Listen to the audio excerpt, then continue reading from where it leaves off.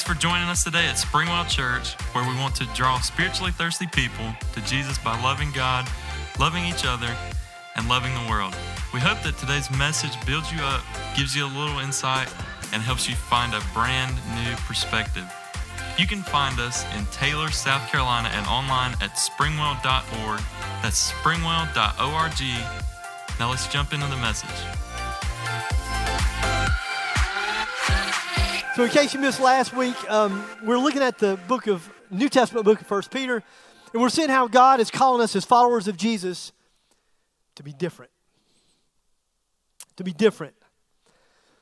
Maybe the biggest obstacle for so many of us to be faithful to God's call to be different is our desire to fit in.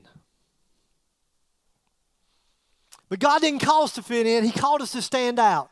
And when I say stand out, when I say be different, I'm not talking about just a dress code. Now, way back when I was a kid, it was all about a dress code. It was about wearing, your best to Sunday, to church on Sunday. It was about suits, and it was about ties. It was about white shirts. It was about a certain kind of haircut. You had to cut your hair a certain way. All Christians, people that really loved Jesus, had certain kind of haircuts. And so we were supposed to go out into the world, and people were to look at us and go, wow, you guys are Christians. That is not what I'm talking about. I'm not talking about that at all.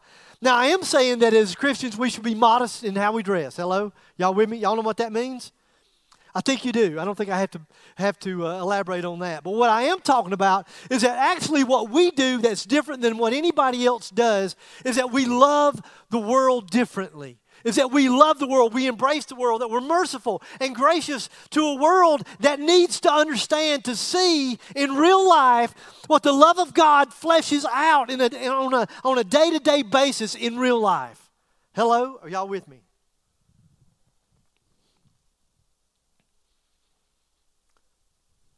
So the question I would want to ask is, why would we want to fit in and be normal anyway?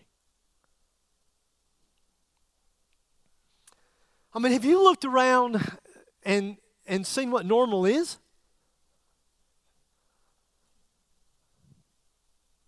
Normal is broke. I mean, that's like across the board with most everybody you talk to. It really doesn't matter how much that person makes. No matter how much you make, it seems like we're always broke. You get a raise, you spend that, you're still broke. Normal is, here's the word I wrote. Normal is bondage. And if I'm gut level honest, what really, the word, and I struggle with this word, it's addiction. Normal is addiction. And some of you are probably thinking right now, you're feeling really self-righteous right now. Well, I messed up, but at least I'm not addicted to anything. And I would say, really? Are you sure? Because it seems like most everybody I talk to is addicted to something. Some people that I know are addicted to themselves, but they are addicted. And so it becomes all about them. They live in their little world, and everything has to pertain to them. It has to be for their betterment, for their good. Are y'all with me? Am I getting a little nosy? Normal is fear. Everybody's afraid. Everybody's afraid. Turn on 6 o'clock news, people are afraid. Does it come on at 6? 5 o'clock. Turn on 5 o'clock. They want to get it out earlier now.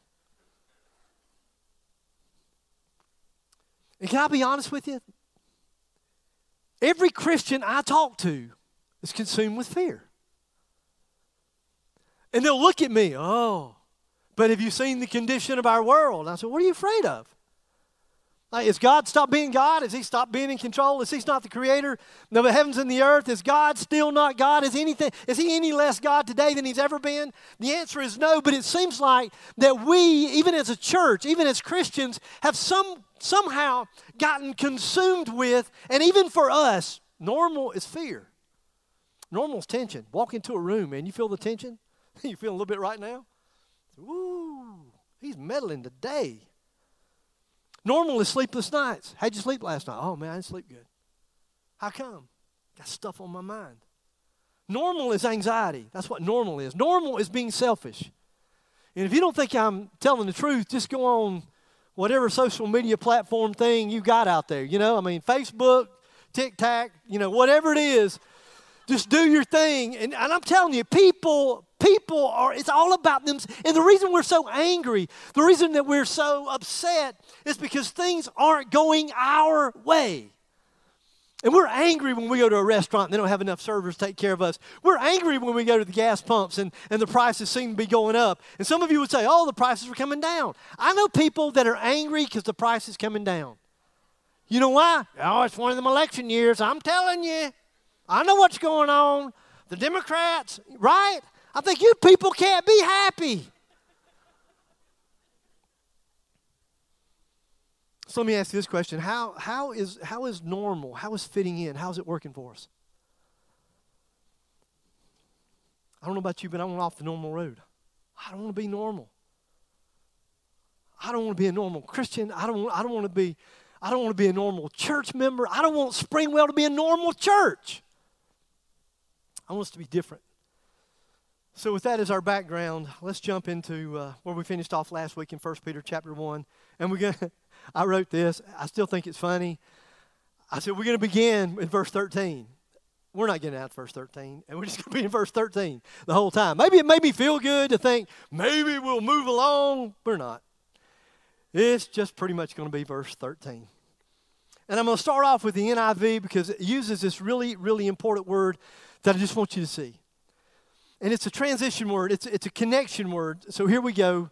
Verse 13, the very first word is the word therefore. That's the connection word. That's the transition word, therefore. So any time, for those of you that love to study the Bible, any time you're in the word and you see the word therefore, you always have to look back to see what the therefore is there for. You can't get this anywhere else, I'm telling you. It's deep. And in this case, he's saying, because everything that I just told you in these 12 verses, and because everything that I just told you is true, here's what I want you to do. Because this is true, here's what to do. I told Jonathan we ought to put it on a t-shirt. Because this is true, here's what to do on the back. I don't know. So what's Peter been telling us? What has he been telling us? Well, in case you missed last week, he's been talking to Christians, and I wrote this word hurting, and that word doesn't really describe it. It really doesn't. Hurting, that's too tame. So I went on, I said he's talking to Christians who are going through some dark times, and that didn't really describe it either, and I don't want to go back and rehash last week, but I'm not kidding you, you're talking to Christians that were being put to death. And they weren't just being put to death like in a gas chamber. They weren't being, some needles shoved into their arm. These were people who were being burned at the stake. They were being burned alive. Are y'all with me? Just to light the garden of Nero, just for pure entertainment purposes. And he got joy out of watching these Christians suffer. And so there were families that were losing family members. There were moms and dads that were dying, children. Well, could you imagine a mom that's watching her child burn alive as a human candle for the garden of Nero? Could you imagine that? That's what these people are going through. And here's what he knows. Here's what Peter knows. He knows that what they don't need is what they want. Let me say that one more time. He knows that what they don't need is the very thing that they want. Now, I would say that when I'm hurting, and I wrote this, again, I think I'm funny. I laugh at myself. I'm at home laughing out loud. You just got to know that. Sometimes I bend over. I think I'm so funny. And so I said this. I said, I would say that I'm hurting most of the time, when I'm hurting most of the time, and I think that's funny because when I'm hurting, it's all the time. All the time, what I want is for God to take away the pain. And I don't think I'm weird. I think you're just like me. Anybody else? Some of you love pain. We got a class for you somewhere. I mean, you need to show up on Thursday night. You are messed up. We don't like pain, do we? So when we're followers of Jesus, when we start to go through difficult times, when we're grieving, when we're hurting, when life is overwhelming, the thing I think that most of us pray for is, God, just take away the pain. But most of the time, what I want is not what I need. And what I need, this is huge, What I need is to see, to understand that I am a part of something that is bigger. What I need to see, what God needs to show me through my pain is that I'm a part of something that's bigger than me. Something that's bigger than my pain. It's bigger than my hurt. It's bigger than life on planet Earth. For those of us that are followers of Jesus, we have a much, much greater call. Just saying. Here's what he said in verse 6, if you were here last week, 1 Peter 1, verse 6. He said, "In all this you greatly rejoice, though now for a little while you may have had to suffer grief and all kinds of trials." In other words, here's the thing that he said. He hammered this home. He says, you know what? God may not make these temporary trials go away. It may not get... In fact, Peter would have said, you know what, here's the thing. I can't promise you that this suffering that you're going through right now, I can't promise you that it's going to go away. I can't promise that things are going to get better. I can't promise you that Nero is going to change. I can't promise that God will take him out. I cannot promise you that maybe we'll share Jesus with him and somehow he'll give his life to Jesus and that his life will be radically changed. I cannot promise you that. Life may not get better. And so if God doesn't take away the pain, how in the world do we survive? And then I wrote this word because I think it's critical. There's more to the Christian life than survival. What God wants for us is more than just to survive the difficult time. For the grief to pass, for the hurt to pass, for the pain to go away. It's more than that. God wants us, listen, to survive and thrive in the middle of it all. Oh, you didn't hear me. Survive, and he wants us, his desire for us is to thrive through the pain. But we have to see the greater context. What we want is to be talked off the ledge quitting. That's what I want. I remember when I was in seminary, I got really discouraged. I mean, I was overwhelmed with discouragement, and times were hard. Karen and I couldn't pay the bills, and she was working 50 hours a week. And we first were there. She was pregnant with Emily, and she still had to get up and go to work every day, and times were hard. I was working 3 jobs. I was working before school. I was working in between classes, and I worked after school. And I remember when I worked after school, I remember I worked at a grocery store. That was one of my jobs. And I remember these little old ladies would come up to me, and they would say, "Sir, could you approve my check?" And I'd say, "Ma'am, I'm nothing but a glorified bag boy. That's all I am. I can't approve anything for you." And then I would leave the grocery store, and I would go to another job, and it was a cleaning job. And so I worked my way up, and I went from cleaning 1 floor to 2 floors to a half of another floor. And of a 3-story building, I had the whole building except for part of it. And I would drive home sometimes in the middle of the night, sometimes at 2 o'clock in the morning. And I got to be honest with you, I would be overwhelmed. Couldn't pay the bills. I knew that when I pulled up to a gas pump that I had to put it on the credit card because we didn't have any money in the bank. I wanted to quit. I remember I called a buddy of mine. He was the dean of admissions at Gardner-Webb College, Gardner-Webb University. And remember, I called him and I said, "Randy, this is Scott." I said, "Buddy, I need a job." He said, "Okay." I said, "What?" "No, I don't want a job. I mean, I really don't want a job." I mean, he said, "I'll give you a job. Here's what I'll start you at. I'll tell you what, I'll give you a car. I'll give you gas. I mean, really, I'm telling you, I'll load you up." I said, whoa. Come on, dude. What I want to be coddled a little bit, I mean, talk me off the ledge. That's what I want. I want you to tell me how great I am. I said, "Man, God's hands on you, brother. The anointing of God, the Holy Spirit is going to use you to change the world." That's what I wanted to hear. He said, "You called on the wrong day, but I'll give you a job." But maybe what we need is not coddling. Maybe what we need is a greater call. He pivots, therefore. Therefore, through all this pain, through all this hurt, through all the suffering that you're going through, prepare your minds for action. That's the NIV. Prepare your minds for action. I want to show you the NLT, the New Living Translation. It says, "So, prepare your minds for action." So. That word seems to be a little bit more relevant, right? So. I use that word a lot, don't I? I don't know if you notice. I notice. I use that word a lot. So. Because of everything I just said. So. Prepare your mind for actions. He's saying that we need to think differently than the world thinks. We need to have a greater context. Let me show you the New King James. I know some of you will love that, right? I mean, how many people love King James Version? Some of you go, "I don't even know what that is." That's okay. So let me show you the New King James Version of this verse. It says, therefore, you're going to love this. Gird up the loins of your mind. Now, how many people know this? I know what that means. I got that. Like I did that this morning, you know. Girded up the loins of my mind on the way to church today, you know. I mean, it really doesn't make sense. So what does it mean in this context? Well, you have to understand the culture. And to understand the culture, people that he was writing to, they wore togas. They wore these long, flowing robes with belts. And all their garments were super long and baggy. And so here's the thing. So if they had a need that they had to run, I don't know if that's running from somebody. I just got this out of a commentary. But if they needed to run for whatever purpose, whatever reason, if they had that big baggy robe on, it would really just impede their progress.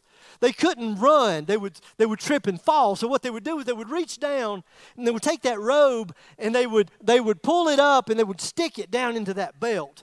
And so if they were manual laborers, and so they needed to have some kind of freedom, you know. They needed to squat. They needed to, I don't know, kick people. Whatever you do, you know, manual labor-wise. Then what you would do is you would reach down, you would take that robe, and you would stick it down in that belt, and that was what they called girding up your loins. It freed them up so that they could move. And so you're thinking, what does that mean to me? Here's what he's saying. This is critical. He's saying that mentally we need to gather up. We need to deal with the things that could be dragging us down. The things that could trip us up. The things that could impede our forward progress. You need to gird up the loins of your mind. So what kind of stinking thinking do you have right now that's impeding your forward progress? And I prayed through this week, and I didn't have anything here for a long while. And actually, I wrote this months ago.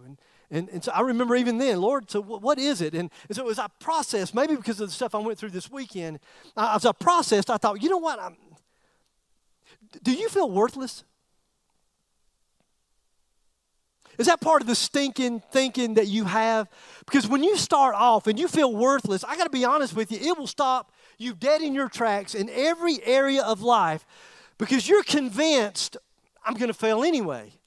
Relationships. Maybe some of you just go to one bad relationship after the other, after the other, after the other. And you know what? You've convinced yourself. You say, you know what? I'm just a failure at relationships.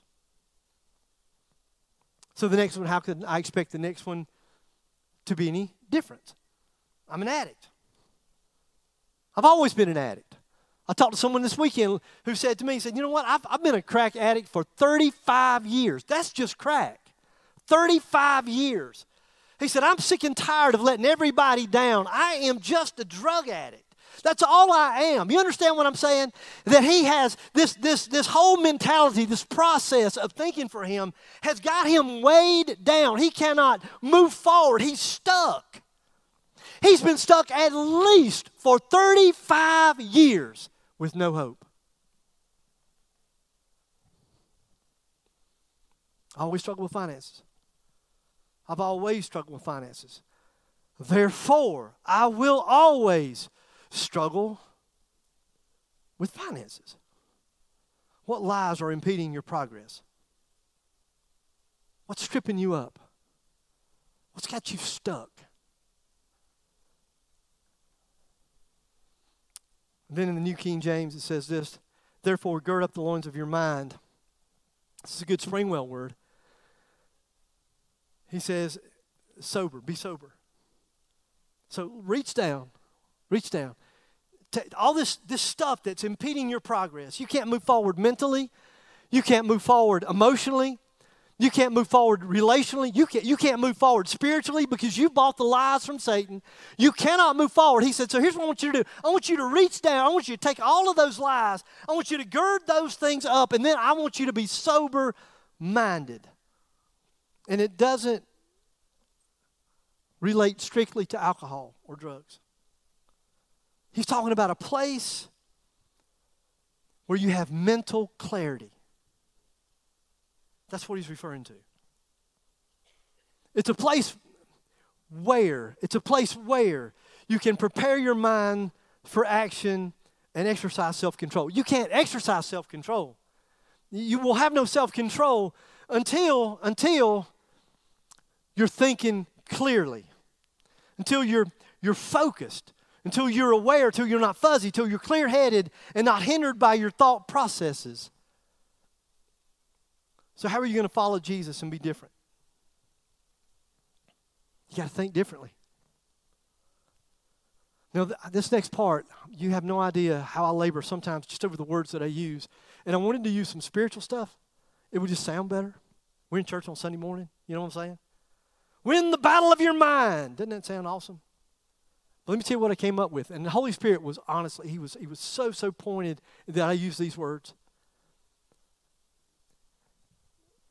Mental health. We need to win the war with our mental health. Are y'all with me? We got to think differently.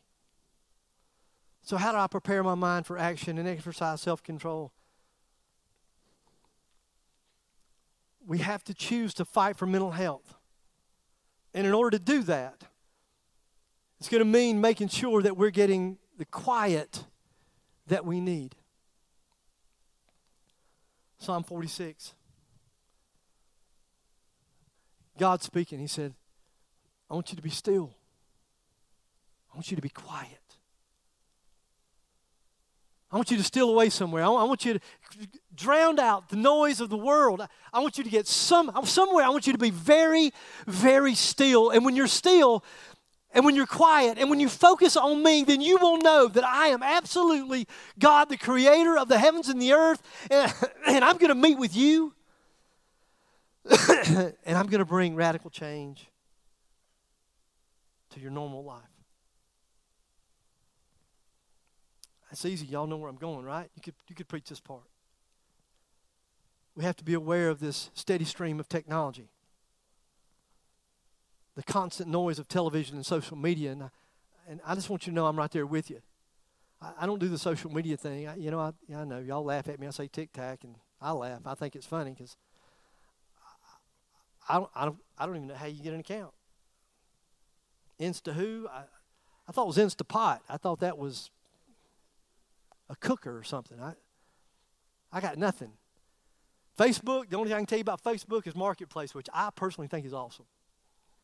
It's God's gift to the bargain shopper. And I got to be honest with you, sometimes, not all the time, but sometimes when I'm studying, sometimes it's got to be deathly quiet. I don't want anybody around, and I'll steal away, and I'm all by myself. And other times, it's just weird. Like, I'll cut the television on. I don't even know what's on. I don't care what's on. It's just to have some kind of background noise. I think we live in that state of having this background noise, the constant noise of television and social media. I think it's way too easy to get lost in negativity, and then here's the word, and death.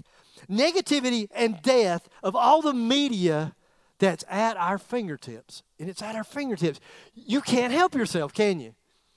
When people get on Facebook, you can't help it. You go from that and then oh, that was that cool little comment. And that takes you to somewhere else, and that takes you somewhere else, and it takes you somewhere else, and before long, you've spent hours lost in the noise.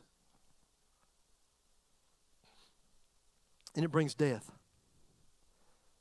So I got to gather up. I got to gather up all the noise that's impeding my progress, and I got to get it out of my life. I got to be in the Word. I know. People look at me, and when I tell them what time I get up in the morning and what time I start my day with Jesus, and people look at me as though I'm weird. And I always think every time I tell people that, I honestly don't think I'm telling you that I'm being super spiritual. I'm telling you that I'm super weak.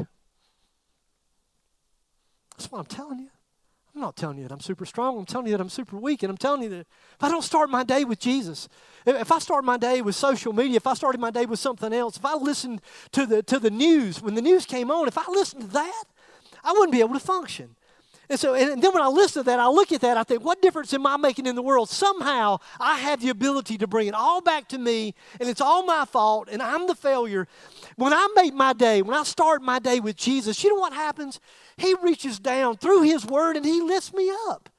He brings me encouraging verses that just, I go, woo! That's what I'm talking about.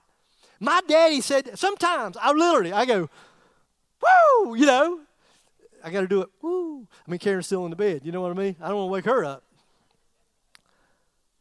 And sometimes I send, so I do a couple different devotions just because I'm weird. And so I find a couple different things. Sometimes I will send just those things because I just want somebody else to hear what I just heard. And be encouraged, not discouraged. Because I know that we live in a world and we have these competing noises that are speaking death. I'm telling you, they're speaking death. Say whatever you want to call. You call it whatever you want to. Speaking death. I got to be talking to God every single day. Does God convict me of sin? Absolutely He does. But my Father is such a loving, kind Father. He can convict me of sin and lift me up out of the miry pit all at the same time. He's so loving. He's so kind. He's so gentle. Even in His convicting, I feel His mercy and His grace and His love. He's so good. Jonathan and I were talking the other day. We're talking about that very thing. God's been pointing out some stuff. You didn't tell me what your junk was, by the way. No, I'm just kidding. I got to be spending time with Him every single day. I'm just telling you that we need quiet time alone with God every single day to survive and to thrive. If you're not going to thrive. You may survive, but you won't thrive. Not without Him. So I got to ask you the question. So are you mentally strong? How are you doing? Are you taking the time to assess and diagnose your personal state of being? And I got to be honest, I have to do that. I found myself this weekend. I just did. I found myself this weekend. I said a couple things to my beautiful, loving, compassionate. Okay, I'm thinking compassionate. Maybe that's not the word to describe. Patient. She's so patient. And she's so patient with me, and I found myself, it's not what I said, it's how I said it. And you know what? Immediately, I did a gut check, and I thought, well, whoa, where's that coming from? You're not angry at her. I'm angry at a situation that I can't control. I can't fix.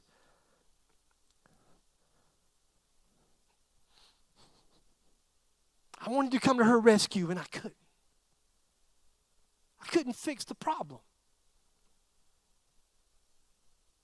Do you have people in your life? Do you have a spouse that will say, honey, I've just noticed it lately. Have you built a community of people around you that you trust? People that will love you, oh my gosh, will be as merciful and gracious to you as you've ever been in your whole life. But at the same time, love you enough to ask you, man, how are you doing? I've just noticed lately. Are you okay? You need to talk about it. What can I do? How have your thoughts been lately? And then honestly, I have to say this. You have no idea the burden that I felt for this message. Some people may need professional help. And you need to hear me to say that's okay. It's okay. I think for a long time the conversation in church, and I know some of you are not going to hear this, just hang on, stay with me. I think for a long time the conversation in church was just all about the spiritual side of things. Just Jesus. Just Jesus. All you need is Jesus. All you need is Jesus. Well, duh. Just pray. You just need to pray. Well, have you been using Scripture when you pray? Well, how long have you been praying? I mean, have you been starting off your day with prayer? You old sinner? How do you expect God to work and you're waiting till lunchtime to pray? Well, then just be in the Word. I mean, are you in the Word? Are you in? So here, listen to me. All you need is more. And if you're not getting better, it's your fault. And that's why, the church can make, I can feel better about myself right now, see. Are you praying enough? Well, see, if you're not praying long enough, and you're not reading enough, and you're not in the Word enough, you're not listening to enough online messages, and you're not in praise and worship enough. So it's all your fault. And let me ask you something. When somebody's struggling with schizophrenia, do you think that helps them? Somebody that's overwhelmed with depression and they can't get themselves out of that deep, dark pit, do you think that helps? No. Now, I know I lost some of you. Probably. Do I believe that God can heal anyone with anything at any time? I absolutely do. This is going to shock some of you. We're Southern Baptist Church. Some of you, I remember saying that one time, and the guy said, dude, if I'd known that, I'd never come the first time. Like, and I heard another Southern Baptist say, well, you don't act like no Southern Baptist I ever seen. I think, you going to kick us out? I mean, what are you saying? We've had people healed right here in this place. No, it wasn't a healing service. I didn't do anything down here. The band, there was just a time of praise and worship.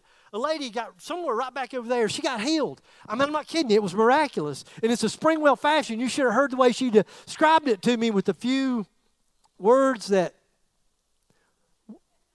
and I thought, this is awesome. Do I believe God can heal? Absolutely, I believe that He can heal. But if He doesn't, and sometimes He doesn't, then perhaps medical help is one thing that may get you what you need on this side of heaven. I'm just saying, if you need help, get help. If you're hurting, tell somebody. Please tell somebody. If you're having scary thoughts, please tell somebody. Okay, I don't want to say this out loud. It just doesn't feel good. I didn't write this. If you're having suicidal thoughts, tell somebody. Please tell somebody. We love you. We want you in this world. We need you in this world. I can promise you that we need you in this world. We need you alive. I can look at you and promise you on the authority of God's word that God has a purpose for your life. Even though now you may not see it, you may not believe it, I can promise you on the authority of His word that He has a purpose for your life.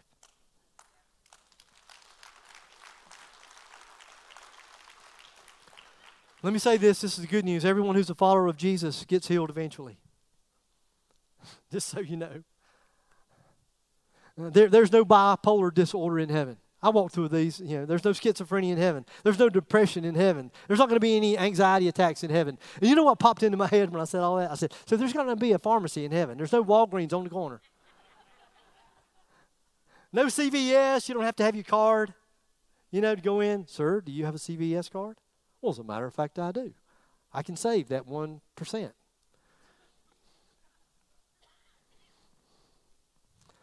So we don't exclude the power of the Holy Spirit, the blood of Jesus, in the name of Jesus, but God may use other means to bring healing. I'm just saying that we have to gird up, we have to gather up, process all the things that are dragging us down mentally, that are dragging us down physically, that are dragging us down spiritually, and we got to get help. Let me tell you why this is important. This is important because I'll tell you what I've learned about me, that my natural tendency is to drift toward disorder. That's my natural tendency. Y'all probably way more spiritual than me, probably way more positive than me, but I'm telling you, my natural tendency is to drift toward being unhealthy. That's my drift. If I don't pay attention to my diet, he said, trying to make sure you don't say that back fat right there. I've learned that one bad eating day can turn into two. So Friday night, I had a bad eating night. It was awesome. I had fried shrimp. Woo! I'm getting hungry right now thinking about it. Calabash chicken. It was greasy. I mean, there was a coating in my mouth. You know what I'm talking about? I had to drink water to drink tea, but if I'd have put sugar and that grease together, there'd have been an explosion, I'm pretty sure. It was so good that I took that into Saturday. And I'm thinking this afternoon is going to be pretty awesome. Listen, I will drift toward disorder. I will drift toward unhealthy. And what I know is if I don't get that in check, I know that 3 days will turn into a week, and a week will turn into a month, and it'll be 6 months later, and I'll turn around and go, oh my gosh, what happened? I have to be sober-minded. I got to watch. I got to be diligent to gather up and to be sober and to get the help that I need if I'm going to move forward. Then he says this, oh my gosh, I'm going to finish up and wrap up with this. This is awesome. Therefore, with minds that are alert and fully sober, he says, set your hope. In order to think differently, you got to set your hope. Then he tells you what to set it on, okay? He says, set your hope on the grace to be brought to you when Christ Jesus is revealed at his coming. So what does that mean exactly? Well, first of all, obviously it means that we have hope off in the distance. We have heaven. Heaven, we can't wrap our brains around that, right? I mean, it's sweet. It's a big, big deal. Heaven is awesome. And if you live to be 100 years here, if we live to be 100 years old, and that's really, really old, but if you live to be 100, what is that compared to 1,000 years? What is that compared to 1,000,000 years? There's no comparison. But we focus more on the 100 than we do the 1,000. We focus more on the 100 than we do the 1,000,000, and we focus more on the 100 than we do eternity.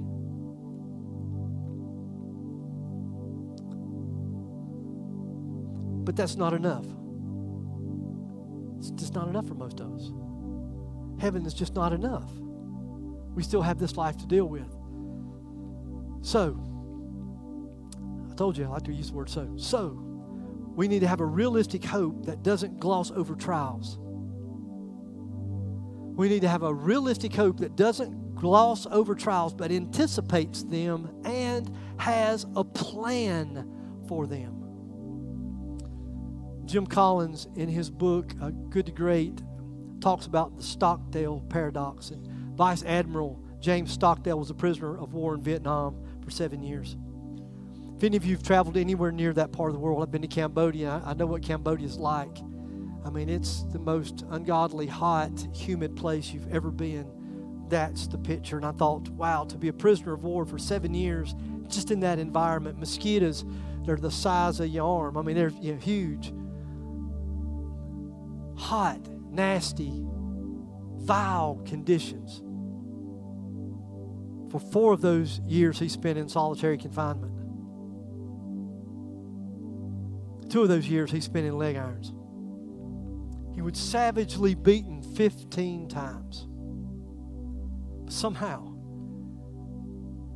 he miraculously came through it on the other side as being an incredible leader and an incredible influencer to other prisoners. Jim Collins said of his fellow comrades who were also prisoners of war that they had this thing called naive optimism. And he said naive optimism is the very thing that got them killed. For example, they would say, by Christmas we're gonna be home. By Christmas we're gonna be free. And they would rally the troops and we're gonna be home. And so they would live their lives based on the hope that Christmas would be the time, but Christmas would come and go and they'd still be confined and they'd be prisoners of war. So then they would set their date on Easter. If it were just Easter, we're going to be free. Easter, we're going to be free. We just gotta have hope until Easter. But Easter would come, and Easter would go, and they wouldn't be free. He said, so eventually they gave up, and most of them died in camp. But he said the ones who survived were different. He said they were different because they knew that eventually we're going to get out. We're going to get out. I know we're going to get out, but just not yet. Eventually we're going to get out, but it probably won't be soon. Like it's probably not going to be Christmas. It may not be this year. It may not be next year. It may be several years. But the thing that we know is that eventually we will get out. But in the meantime, we're going to deal with the challenge. Looking forward to the day when we finally get out. He says the Stockdale paradox, complete and utter confidence mixed with eyes open reality. James Stockdale goes on to say this. He said, this is a very important lesson. You must never confuse faith that you will prevail in the end, which you can't afford to lose, with the discipline to confront the most brutal facts of your current reality, whatever they might be. So here's what he's saying. You got to set your hope, but know it's going to be tough. We got to gather up all those things that are impeding our progress, and we have to set our hope. Now it's going to get good. It's going to get good. Let's go back to Verse 13, therefore with minds that are alert and fully sober, set your hope on the grace to be brought to you when Jesus Christ is revealed at His coming. So he's talking about heaven, right? That's what he's talking about. He's talking about off in the future. It's not going to get any better now, but one day you'll walk down the streets of gold. That's not what he's talking about. And you're thinking, how do you know, big boy? I'll tell you. It's the Greek tense. I read that this is a present participle, not a future tense. So here's the idea. The idea is that the inner strength, what you need to survive and thrive, is on the menu now. It's on the menu now. That as followers of Jesus, that no matter what we go through, we will never go through it alone. God said, I'll never leave you. I'll never forsake you. I will be a friend that will stick closer than a brother. The one thing that we can guarantee is that the presence of God is with us no matter what we go through. And there's been times in my life when I've said, listen, the only thing that got me through what I've been through is the presence of God. I've told God, listen, if nothing changes for me, if this is my lot in life, if nothing else changes, then as long as I know I can feel your presence, then your presence is enough. Oh, y'all don't hear me. You got to live it, I guess, to understand it. His grace is given to you to sustain you in and through whatever difficulties that you're going through. Come on, somebody. So maybe you're here this morning. Well, I know somebody's here because God wouldn't have gave us a message for nobody. So if you're here this morning and you will say, you know what, I'm a follower of Jesus, but dude, I'm struggling, man. I'm struggling. My thinking, I got some stinking thinking, and I've been struggling, with my thoughts, and I feel like I'm in a pit, and I don't know how to get out, and would you please pray for me right now? I will. Will you just raise your hand? I know, no heads bowed, everybody's looking around, I know, but would you be honest? You guys are awesome. Thank you for being honest. I want to pray for you. Lord Jesus, for folks that are struggling, Lord, they've been incredibly honest to say that they're struggling.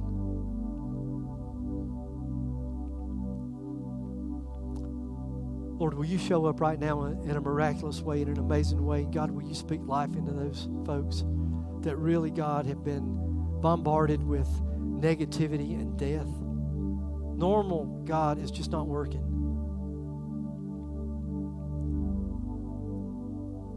Fitting in, Lord, just isn't working. And so, Lord, will you, God, do something supernatural?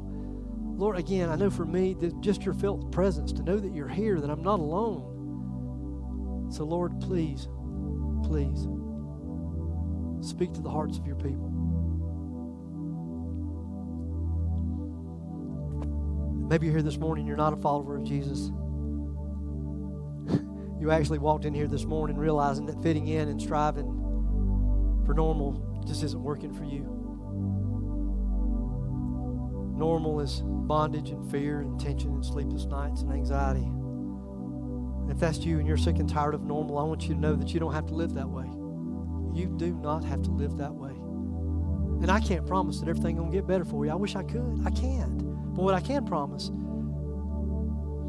is a relationship with a God that's incredible, and He's crazy about you. I want you to know He's crazy about you, and He promised He would never leave your side, and then no matter what you go through, you won't go through it alone, and then He'll give you the strength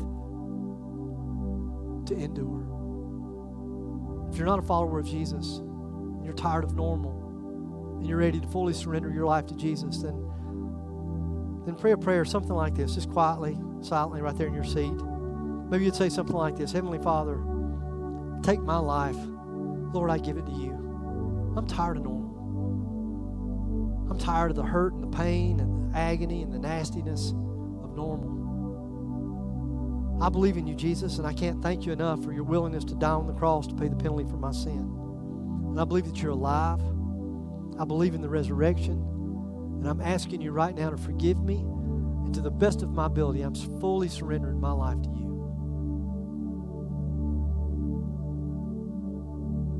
Lord, you're awesome. Lord, allowing me even this morning, allowing me, God, to feel your presence, God, and to be overwhelmed with you, your goodness. You are so good. You can't be anything else but good. We love you. It's in your sweet name that we pray.